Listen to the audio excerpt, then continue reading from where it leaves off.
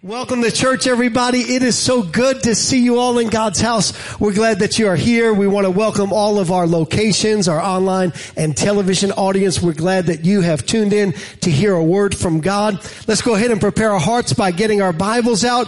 If you have your Bible, take it out. And if you need a Bible, raise your hand. The ushers would be happy to give you one. One of the signs of a great church is when they tell you to take your Bible out. If you ever go to a church and they never tell you to take your Bible out, never go back ever again. How many of you know church time is not opinion time? Church time is Bible time. Amen. Hold your Bible up nice and high. Let's go ahead and make this declaration of our faith all together. Say it with me. This is my Bible. It is my primary source of spiritual nourishment. I will read it every day and become all that God wants me to be. My mind will be renewed. My life will be transformed. I will become fully surrendered to Christ. Therefore, I will hide His word in my heart so I can be all God has destined me to be. Amen. Would you remain standing in honor of God's word? I want to give honor to Pastor Brandon for doing such a great job at the 11th hour last week for me. I shared with our Wednesday night, I said, our staff is just so wonderful. It's getting easy for me to not be here. I'm just playing with y'all. Jonah, chapter number 4. If you have your Bible, we are going back to the prodigal prophet, Jonah, chapter number 4. And I'm going to begin in verse number 1. We are now picking up the story, if you were here a couple of weeks ago, from after he was released from the fish. After he was released from the fish. Don't get hung up on the fish. The fish isn't really where the story's at. It's everything that happened to Jonah and that God did with Jonah. Jonah chapter 4 verse number 1 says, "But it displeased Jonah exceedingly, and he became angry.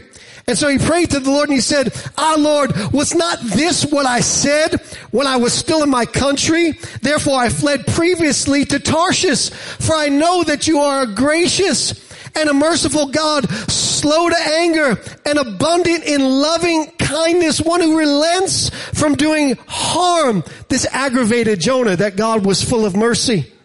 Can you believe? Jonah is one of the only people other than Satan who threw God's word back up in God's face. You remember when Satan did that in the wilderness? He threw the word of God in the face of God to try to get God to do what he wanted him to do. How many of you know we don't use the word of God to manipulate God? Amen. Jonah said, God, I knew this is who you were going to do.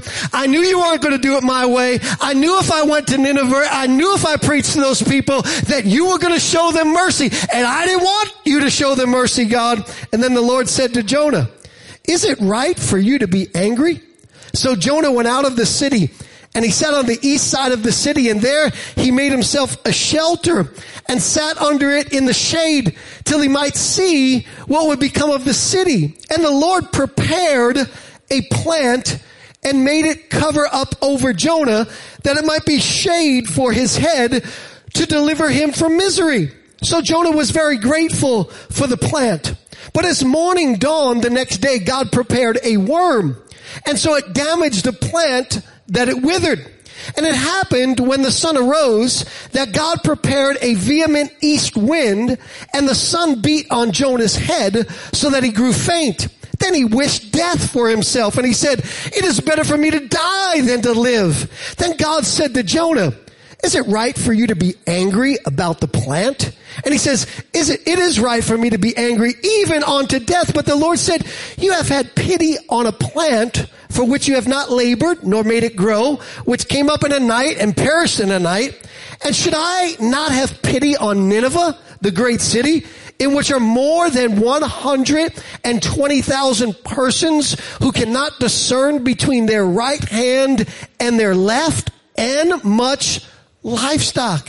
And then also one other verse of scripture, Hebrews chapter 12. It's the foundation for this series. Hebrews chapter 12 verse number 1 says, "Therefore we also, since we are surrounded by so great a cloud of witnesses, let us lay aside every weight and the sin which does so easily ensnare us or hinder us, and let us run with endurance the race that is set before us, looking unto Jesus, the author and finisher of our faith, who for the joy that was set before him endured the cross, despising the shame, and has sat down at the right hand of the throne of God.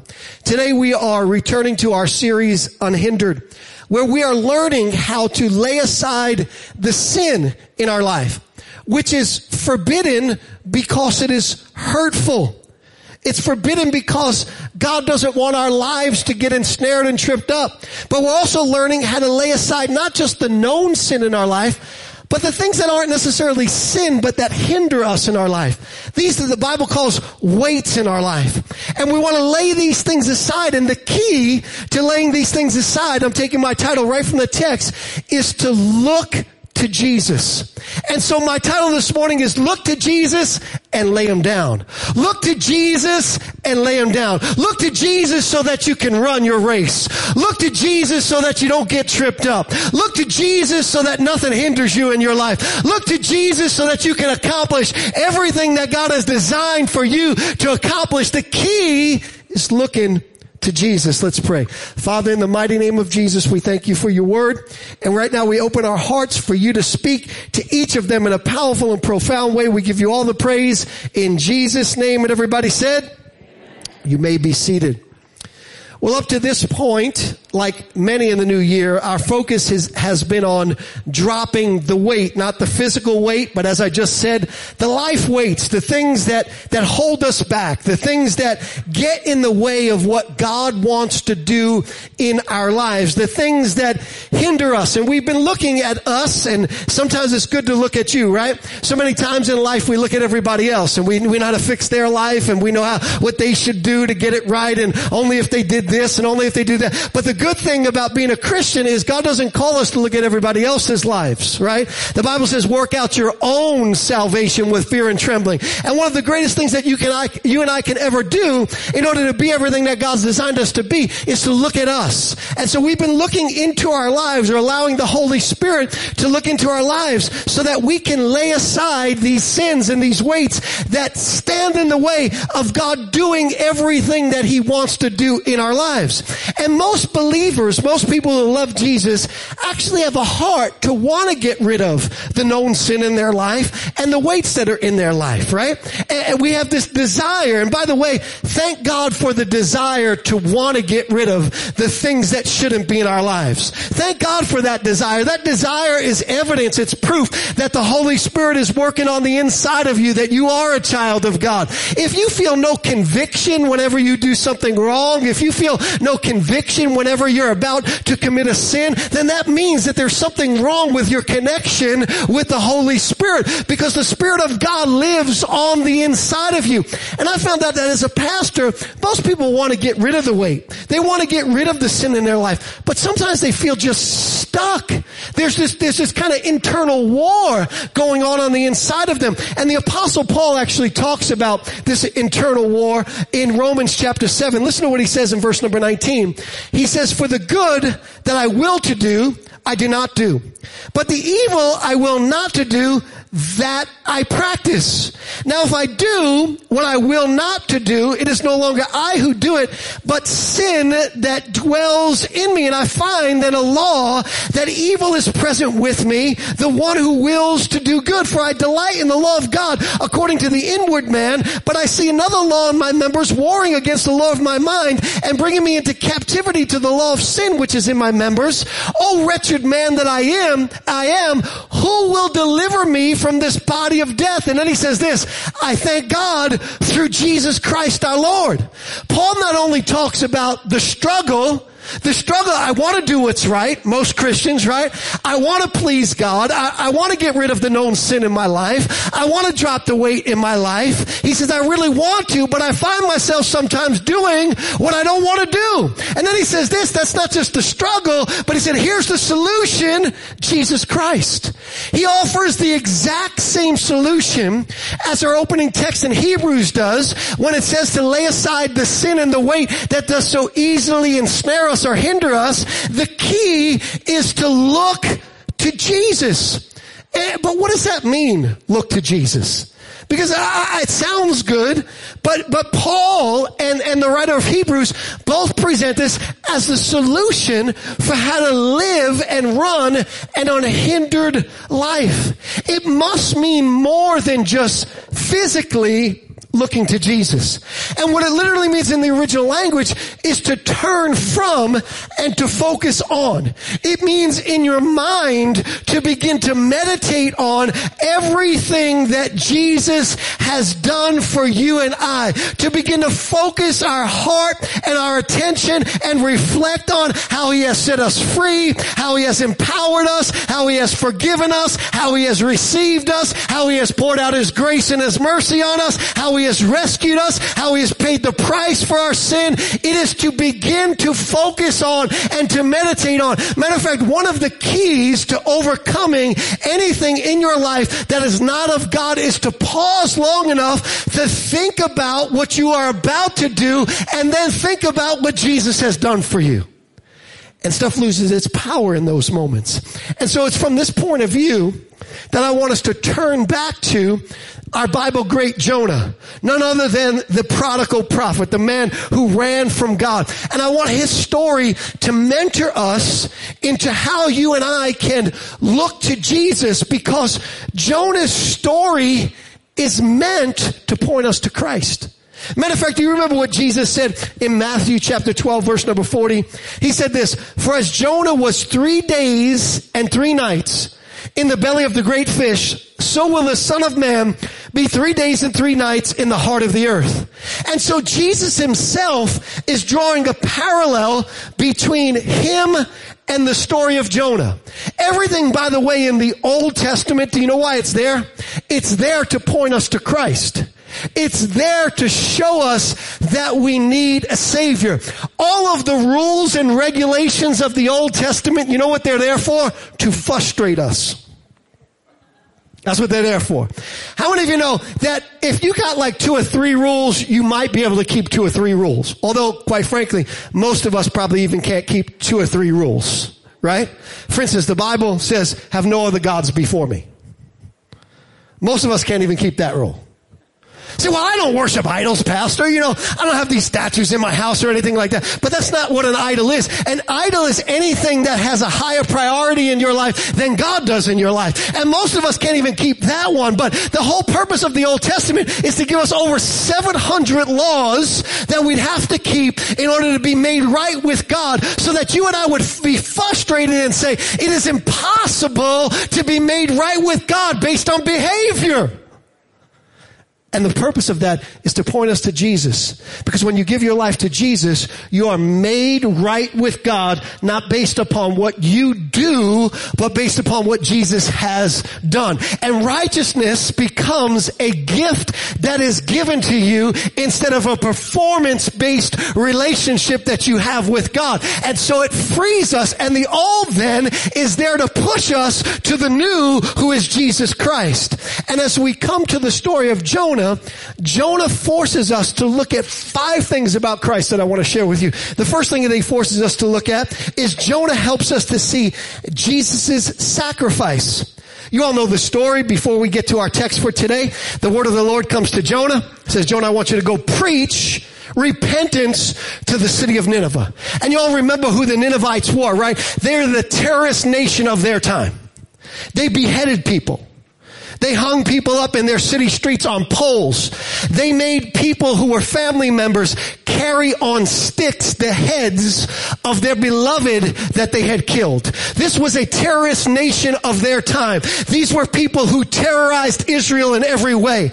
And God said to Jonah, "I want you to go to the city of Nineveh, and I want you to preach repentance to them. I want you to tell them that if they do not repent, I am going to send judgment upon their city." And Jonah doesn't like it, because he loves his nation more than he loves God.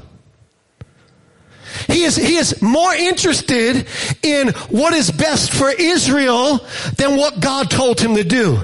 Jonah loves his Hebrew culture more than he loves God. Jonah loves his race more than he loves being a believer. Am I talking to anybody right now?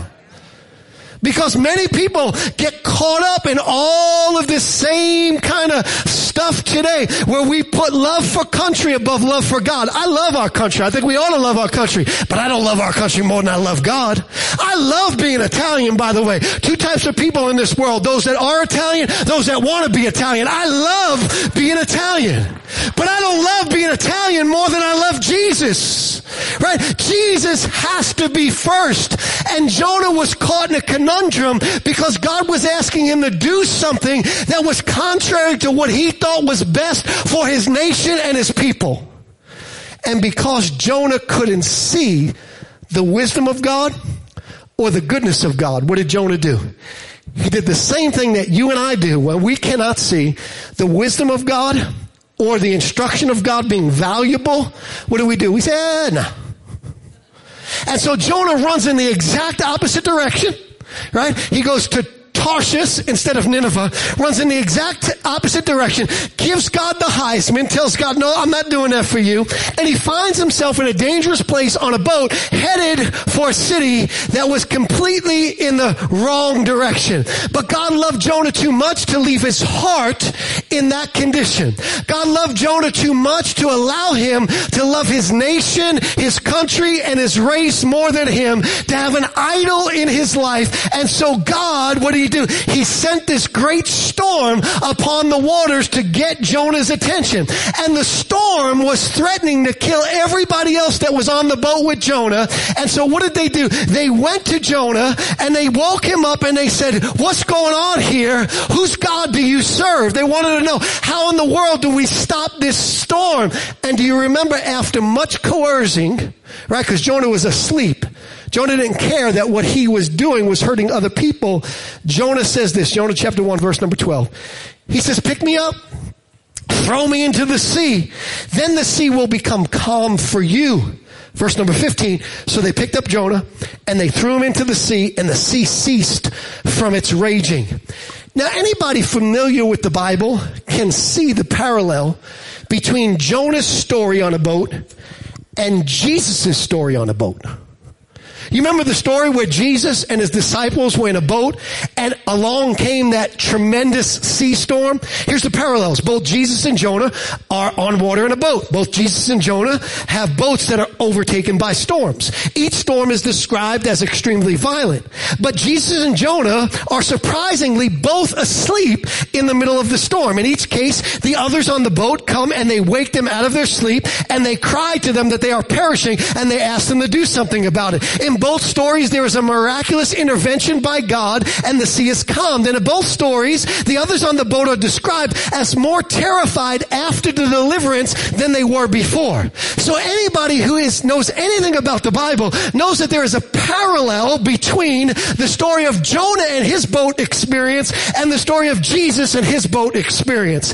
And this is done purposefully and masterfully, which is why, by the way, you can always tell that the Bible is the handiwork of Almighty God, because Jonah and Mark's gospel, which tells the stories, are written centuries apart from one another, yet there is such congruity between the two of them. And so the purpose of it is to point us to something that is extraordinary. Jonah is pointing us to the central theme of the Bible, which is the substitutionary sacrifice of Jesus Christ. When Jonah says, throw me overboard that the sea may be calm for you, Jonah was pointing us to the fact that he became a substitutionary sacrifice for the people on the boat so that God's judgment against sin and evil would be stopped. And what did Jesus do? He went to the cross to become a substitutionary sacrifice for you and I so that God's judgment against us for sin and evil would not come upon us. Jonah is pointing us to the sacrifice of Jesus. But I want you to notice Jesus in Matthew chapter 12 says this, verse number 41. He says, the men of Nineveh will rise up in judgment with this generation and condemn it because they repented at the preaching of Jonah, and indeed a greater than Jonah is here. In other words, Jesus said, yes, there are parallels between me and Jonah, but don't get it twisted. I am much greater than Jonah ever was. And if you look at the comparison between the two, Jonah was cast out into the sea because of his own sins. Jesus had nothing to do with his sins.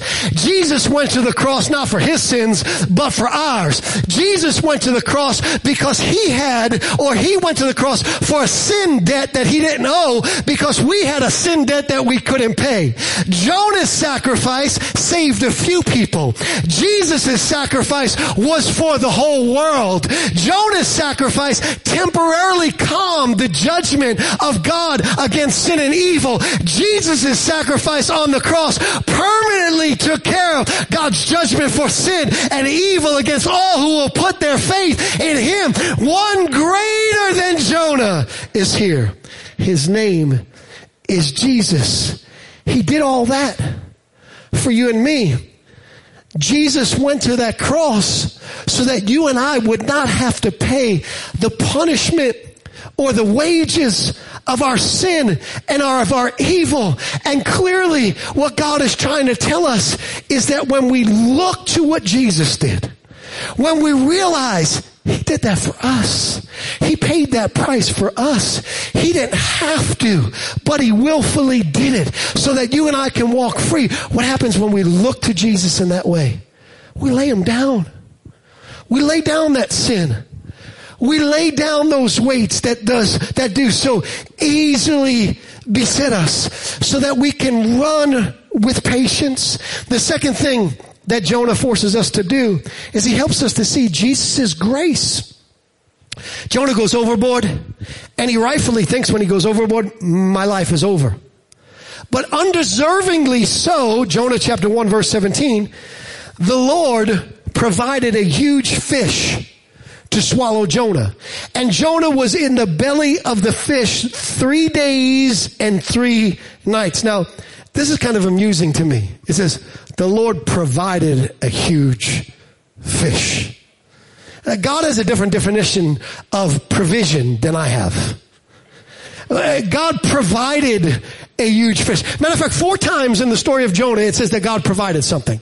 And only 1 time in the provision does Jonah see it as provision. It says God provided a huge fish, God provided a plant, God provided a worm, and God provided a great east wind.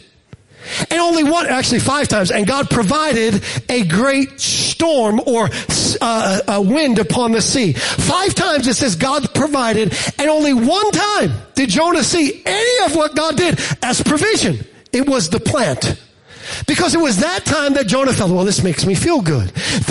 How many of you know that sometimes what you want and what you need are completely different than one another? Sometimes you are asking God for provision, and if God gives you provision the way that you think you need provision, it will not help you, but it will hurt you. And so God provides not necessarily what Jonah wanted, but what Jonah needed. Why? Because God's heart for Jonah was that Jonah's heart would be fully committed to him. And so the fish that Jonah saw as fatal was not fatal, it was favor. Let me say it again. The fish that Jonah saw as fatal was not fatal, it was favor. The fish that Jonah saw as death was not death, it was deliverance. The fish was not sent to get Jonah, the fish was God's grace to Jonah. Jonah didn't deserve to be rescued. Jonah deserved to be thrown into the sea and to die in the sea, but God gave him something he didn't deserve. A ride in a fish. I'm sure Jonah would have preferred riding on top of the fish. Maybe like, in one of those cartoons with a lasso around the fish, riding on it. Like that would have been cool for Jonah. But Jonah didn't need cool. Jonah needed correction. See, some of y'all are looking for cool. Some of y'all are looking for, God, just dap me up. God, just give me something cool. God, just make me laugh. God, just make me smile. But sometimes what we need in our life in order to get right with God so that God can dap us up is God's correction in our life. And so the fish, which Jonah saw as something that was fatal, was actually favor. It was undeserved. And isn't that what grace is? Grace is undeserved favor. And Jonah helps us to see dimensions of God's grace. The first thing that he helps us to see is that we do not deserve God's grace. Jonah chapter 2 verse number 3 says, you hurled me into the depths, into the very heart of the sea, and the currents swirled about me. All your waves and breakers swept over me, and I said, I have been banished from your sight. In other words, Jonah is speaking in such a way that I realized that I had this coming. In other words, I deserve to be punished. See, true grace is not an attitude of entitlement, but rather is an attitude of deepest gratitude because God has done and is doing something good for us that we really don't deserve. At the heart of grace is an understanding that that was our cross, that was our place, that was our death, that was our punishment, and He took it and He gave to us eternal life and forgiveness and provision, and He blesses us despite ourselves. How then, if I look to an undeserved grace, can I continue to pick up the sins and the weights in my life? Secondly, Jonah helps us to see that God's grace has nothing to do with you and I earning it or atoning for it. We cannot repair or cleanse ourselves from our sins. Jonah chapter 2 verse number 6, he prays this. He says, to the roots of the mountains I sank down. The earth beneath barred me in forever. In other words, here's what he's saying. God, unless you intervene, there's nothing that I can do. I'm stuck. God, I can't tickle the whale's belly and cause him to spit me up. God, I don't know what's going to happen. As far as I'm thinking right now, I'm barred. I'm in this place. I'm going to die in this fish. What is the point? The point is for you and I to know that you and I can do nothing in and of ourselves to fix ourselves. We cannot make ourselves right with God all by ourselves, but we need the intervention from outside of ourselves. We need the intervention of heaven in order for us to be made right with God. And that intervention from heaven is Jesus Christ. He came so that you and I can be made right with God. But then Jonah reminds us of the price of grace. The price of grace. That contrary to our cheap grace theology, Jonah knows or learns in the fish's belly that there's a cost. Jonah chapter 2 verse number 7. When my soul fainted within me, I remembered the Lord, and my prayer went up to you into your holy temple. Now what's really interesting about this is that Jonah doesn't just pray, and I looked up to the Lord of heaven. He said, I looked up to you, and my prayer went into your holy temple. Why the holy temple? Because in the temple, the holy place, there was something called the mercy seat. And in order for God to forgive sin, blood had to be sprinkled on that mercy seat.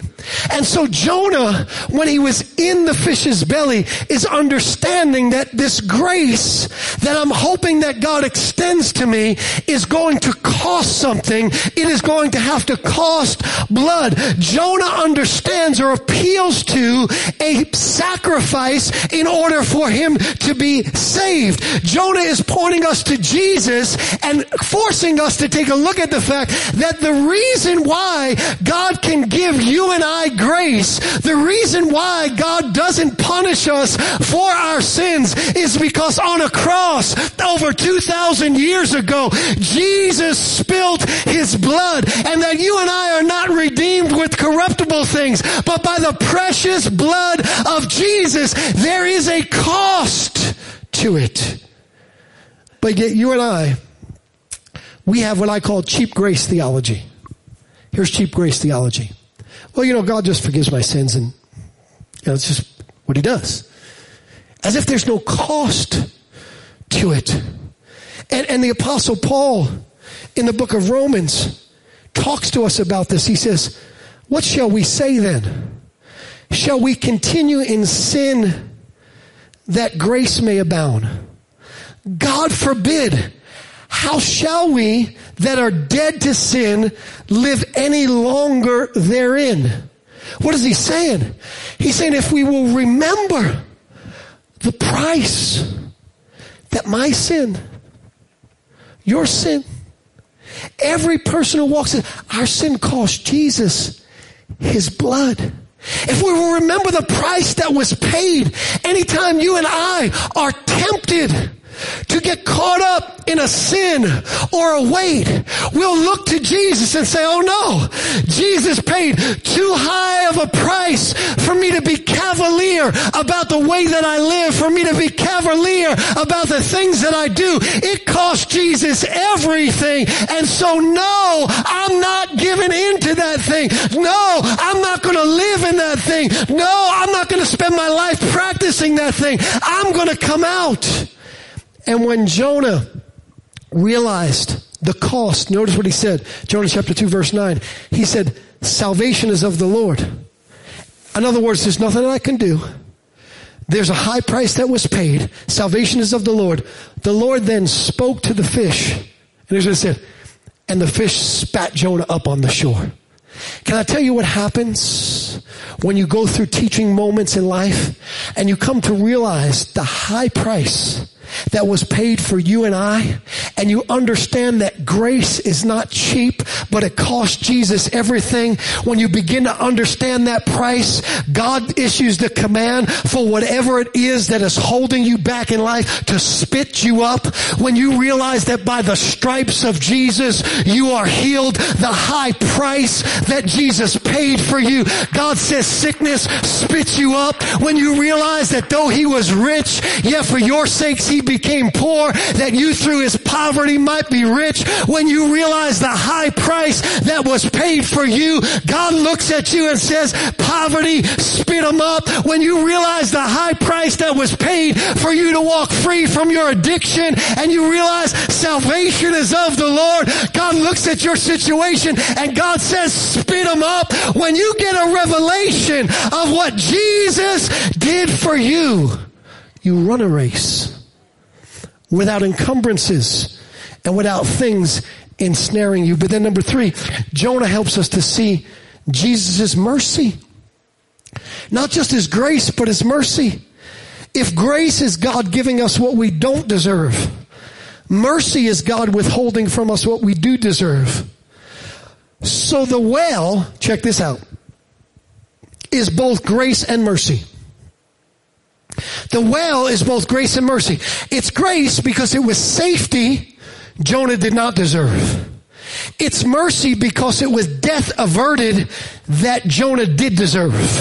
In other words, grace is God giving us what we don't deserve. Mercy is God withholding from us what we do deserve. Jonah has now been the recipient of the good he didn't deserve and the punishment averted that he did deserve. Now that Jonah is finally in that place, God spits him up on the shore, and Jonah now is given the same instruction. By the way, God is not going to change his mind because you throw a pity party. You know, sometimes we think we go through everything we go through, we're strong on God. I'm not going to church now. You did that to me. My life isn't going the way you wanted to. So, God, I'm not going to pray anymore. And it's almost like we expect that finally after we come through it, you and God have this new understanding that you get to call the shots. And God's like, that's not the way it works. So God spits Jonah up on shore, and guess what God says? He says, okay, now go to Nineveh and preach repentance. After we've been through all that, Jonah, after we've been through the sea storm, Jonah, after we've been through everybody throwing their stuff overboard because, you caused that storm in everybody's life, after spending 3 days and 3 nights in the belly of the fish, after all that praying that we did, Jonah, after all this, here we are again. Guess what, Jonah? Go and preach. How many of you know it's better just to obey? There's so many times in my life when I look, did I really have to go through all that? I'm like, oh, really? Did I really have to go through all that? Did I have to become the prodigal son? Did I have to become the pity party throwing prophet? God, did I have to go through all that? Why didn't I just trust and obey? There's no other way to be happy in Jesus but to trust and obey. And so Jonah goes, but he goes with a bad attitude. Don't you love? Jonah's so us, isn't he? He's so us in every single way. And he goes with a bad attitude. He's like, can't fight you, God, so I guess I'm going to do it anyway, type of thing. And he goes there and he preaches repentance. If you guys don't repent of your evil ways, God's going to turn the lights out in 40 days. But then instead of leaving and saying, God, okay, now I'm praying that the word that you brought me to give comes to pass, Jonah goes up on a hill over the city. And he sits underneath a little shelter that he makes. And he looks. And here's what he's looking for. I can't wait to see God rain down the fire on these people. Because I know these people are not going to repent. And you see, what has happened is Jonah doesn't know that before God asked Jonah to do this, God had been working on the hearts of the Ninevites. Matter of fact, when you read history, you understand that there were some things that happened around Nineveh during this time. Number one, in a 5-year period, Nineveh had 2 major plagues. They experienced a solar eclipse, and there was a warring tribe of 3 different armies 100 miles north of Nineveh that was taking out everything in their way, and they were headed for Nineveh. So by the time Jonah shows up and says, y'all need to repent, otherwise judgment is coming, they know we better get our act together. How many of you know that you don't need to understand why God is telling you do this and do that? You don't need to see the beginning from the end. You need to just understand that even when you can't see Him, God is working in your life. And so if God asks you to do something, you need to trust that God is that good that He knows what He's doing. And so Jonah goes there and he preaches and they repent. And you would think Jonah would be happy. Now here's this enemy of Israel who has done wicked things, who is no longer going to do wicked things. You'd think he'd be happy. You think he'd be happy that he actually went into Nineveh, which hated Jewish people, preached for them to repent, and he got out of there alive. You'd think he'd be happy. But he's not happy about it anymore. And here's why he's not happy. Because Jonah doesn't think Nineveh deserves God's mercy. Look at it with me again. Jonah chapter 4, verse number 1. But it displeased Jonah exceedingly, and he became angry.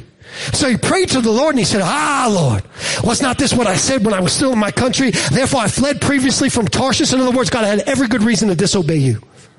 For I know that you are gracious and merciful, God, slow to anger and abundant in loving kindness, one who relents from doing harm. Therefore now, O Lord, please take my life from me, for it is better for me to die than to live. Then the Lord said, is it right for you to be angry? What is happening? Jonah is suffering from the weight of self-righteousness. I'm about ready to go somewhere. So y'all better strap up and buckle in, because it's going to hit some of you hard. Jonah is suffering from the weight of self-righteousness. Jonah thinks he deserves God's mercy and grace because what he did is just a little thing. I just said no to a preaching assignment, God. What's the big deal? He forgot that his no almost killed some people on a boat. Isn't it amazing how we think what we do is not so bad? But God, what they did, God, they are terrorists, God. They behead people, God. Clearly, I deserve mercy, but they don't deserve mercy. And Jonah is forcing us to look at us. Because here's what we do. Well, we're not as bad as them. God, I'm not a liar like them. I'm not a cheater like them. I'm not an adulterer like them. I'm not lazy like them. Or, God, I'm better than them because I got a better career, a better family, better kids, better marriage, more money, nicer house, fancier cars. I'm better than they are. I deserve more than they do. Well, let's kick it up a notch. You ready? God, I'm not a racist like them. God, I'm not a baby killer like them. God, I'm not a homosexual like them. God, I'm not a hater of America like them. Look at how quiet it got all of a sudden. Look at how quiet everybody gets all of a sudden. Because here, this whole theology of we deserve mercy, but they don't, is a classification of sin where we don't understand what sin truly is. Sin, my friends, of any kind, from the littlest thing to the greatest thing, is a terrorist act against God. It deserves the full punishment of God. Why? Because God is an absolutely 100% holy, holy, holy, holy, holy God. God is not imperfect in any way. Matter of fact, God's standard of receiving people is absolute perfection. It is not flawed in any one. You have to be perfect in order for God to receive you. And that freaks some of you out because you're like, well, I'm not perfect. Exactly. But you are made perfect when you put your faith in Jesus Christ. Because not only does the death of Christ, the payment for your sin, get credited to your account, but the life of Christ, the spotless, sinless life of Christ gets also credited to your account. And you are made right in the eyes of God, not because of anything that you and I deserve. See, there's a weight. It's called self-righteousness. And the weight is, well, I can only love so much. Because when somebody's morals, when somebody's beliefs are vastly different than mine, then all of a sudden they go in the category of they deserve worse. We can't walk in forgiveness like we're supposed to. We cannot walk in kindness like we are supposed to. We can't walk in seeking peace like we are supposed to. Because we walk around with a self-righteousness. Listen, our standard is not someone else. If our standard is someone else, you know what happens? We either have an inflated view of ourselves or a deflated view of ourselves. I lost my first game of pickleball ever yesterday. Prior to that, I thought I was the best player in the world because I never lost. Inflated opinion of myself. Yesterday I lost. Deflated opinion of myself. See, when we compare ourselves to other people, we're not where we should be. Our comparison is Christ. Listen to what Isaiah said. In the year that King Uzziah died, I saw the Lord sitting on the throne, high and lifted up, and the train of his robe filled the temple. Above it stood seraphim. Each one had 6 wings. With 2 he covered his face. With 2 he covered his feet. With 2 he flew. One cried to another and said, Holy, holy, holy is the Lord God Almighty. The whole earth is filled with his glory, and the posts of the doors were shaken by the voice of him who cried out, and the house was filled with smoke. So I said, woe is me, for I am undone, because I am a man of unclean lips, and I dwell in the midst of a people of unclean lips, for my eyes have seen the King, the Lord of hosts. Do you know what our comparison is? It's Jesus. I'm not better than this one, this one, this one, this one. They're not better than me. But when I look at Jesus, suddenly I realize what perfection is and how short I fall. And it makes me lay aside the weight of self-righteousness and be able to realize that everybody is a candidate for the mercy of God. And when mercy is shown, it touches the heart. We have forgotten how far we have fallen from. We're in a new age. And the new age is, if I don't agree with you, I tear you to pieces. And we forget the civil rights movement. And we forget MLK. He said this. He said, hate cannot overcome hate. Only love can. He understood the principles of the Word of God that we have fallen so far from. Number 4, and I'm getting ready to close. Number 4, Jonah helps us to see Jesus' cross. Jonah's problem is more than a personal one. Jonah's problem is a theological one. Jonah, and I won't read the text again, it's in our opening text, the conversation that God is having with Jonah. Jonah is mad about a plant. God said, you didn't create that plant. You did nothing for that plant. That plant sprung up in one day and died in one day. He said, you're angry about a plant that you had nothing to do with. Don't you think that I should have pity on people that I created? But Jonah is having not just a practical problem, he is having a theological problem. Jonah cannot reconcile the justice and mercy of God. Here's how the argument goes. If God is completely just, how can he forgive sin and not punish evil and wrongdoing? But if God is all loving, how can he not forgive sin and extend mercy to those who do evil and wrongdoing? So Jonah he's in this conundrum between the justice of God and the mercy of God, and he doesn't understand it. And it's a conundrum that people are in today. Many people today are not troubled by a God who extends mercy. They simply want a God who is only loving, winking at people as they do wrong, let everybody live their own truth, and as long as they don't hurt anybody, God's okay with that. That's the God that people want today. But they forget that a loving God is not necessarily a God who just winks at evil and wrongdoing. Because when you are on the other side of injustice, the last thing you want is for somebody to wink at it.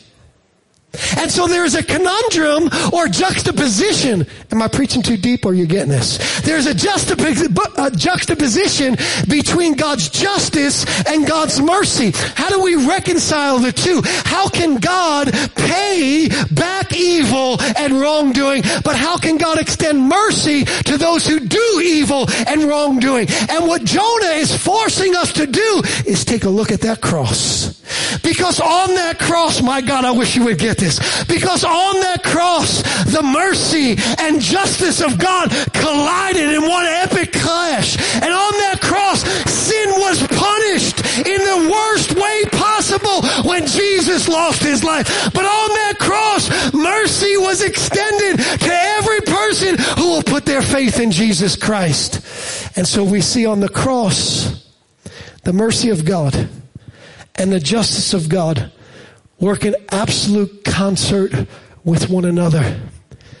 And it is this beautiful way for God to remain absolutely just and absolutely holy all at the same time. And yet opponents of the faith say things like this, well, that is divine child abuse.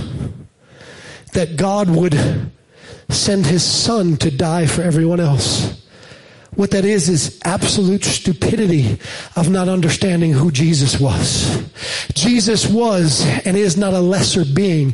Jesus was and is not something subservient or someone subservient to God. The Bible says when he was born, we called his name Emmanuel, which means God with us. Jesus said, I am the Father. We are one. If you've seen me, you have seen the Father. Jesus is not some lesser being. Jesus was God himself manifest in the flesh. And so on the cross, God did not substitute another human being for the sacrifice and sins of everybody else. God substituted himself. God paid for it himself. God extends mercy because it was him. That's what Jesus did on the cross. On the cross, God puts himself where only man deserves to be. In sin, we put ourselves in the place of God. God says, let's flip that paradigm so that both mercy and justice get met. And Jonah says, look at that cross. And to the degree that you understand what happened on that cross is the degree to which you are able to look at Jesus and lay it down. And lay it down. And lay it down. Look at that cross. There he hung, suspended between heaven and hell for a crime he didn't commit, for a debt that he didn't know, because we had a debt that we couldn't pay. When I look at that cross and weights come into my life, I say, say, no, he paid too high a price for me. When I look at that cross and sin tries to stranglehold my life, I say, no. He paid too high a price for me. And on the rare occasion, we ought to preach this a little bit more. It ought to be the rare occasion that we do fall and we do sin. I look at that cross and I say, I don't deserve to be forgiven. But he did it for me anyway because he knew I couldn't be perfect. He knew that I would fall short. So he paid that on the cross. Looking on to Jesus, the author and finisher of our faith. For the joy that was set before him endured the cross, despising the shame, and is set down at the right hand of the throne of God. Would you stand to your feet?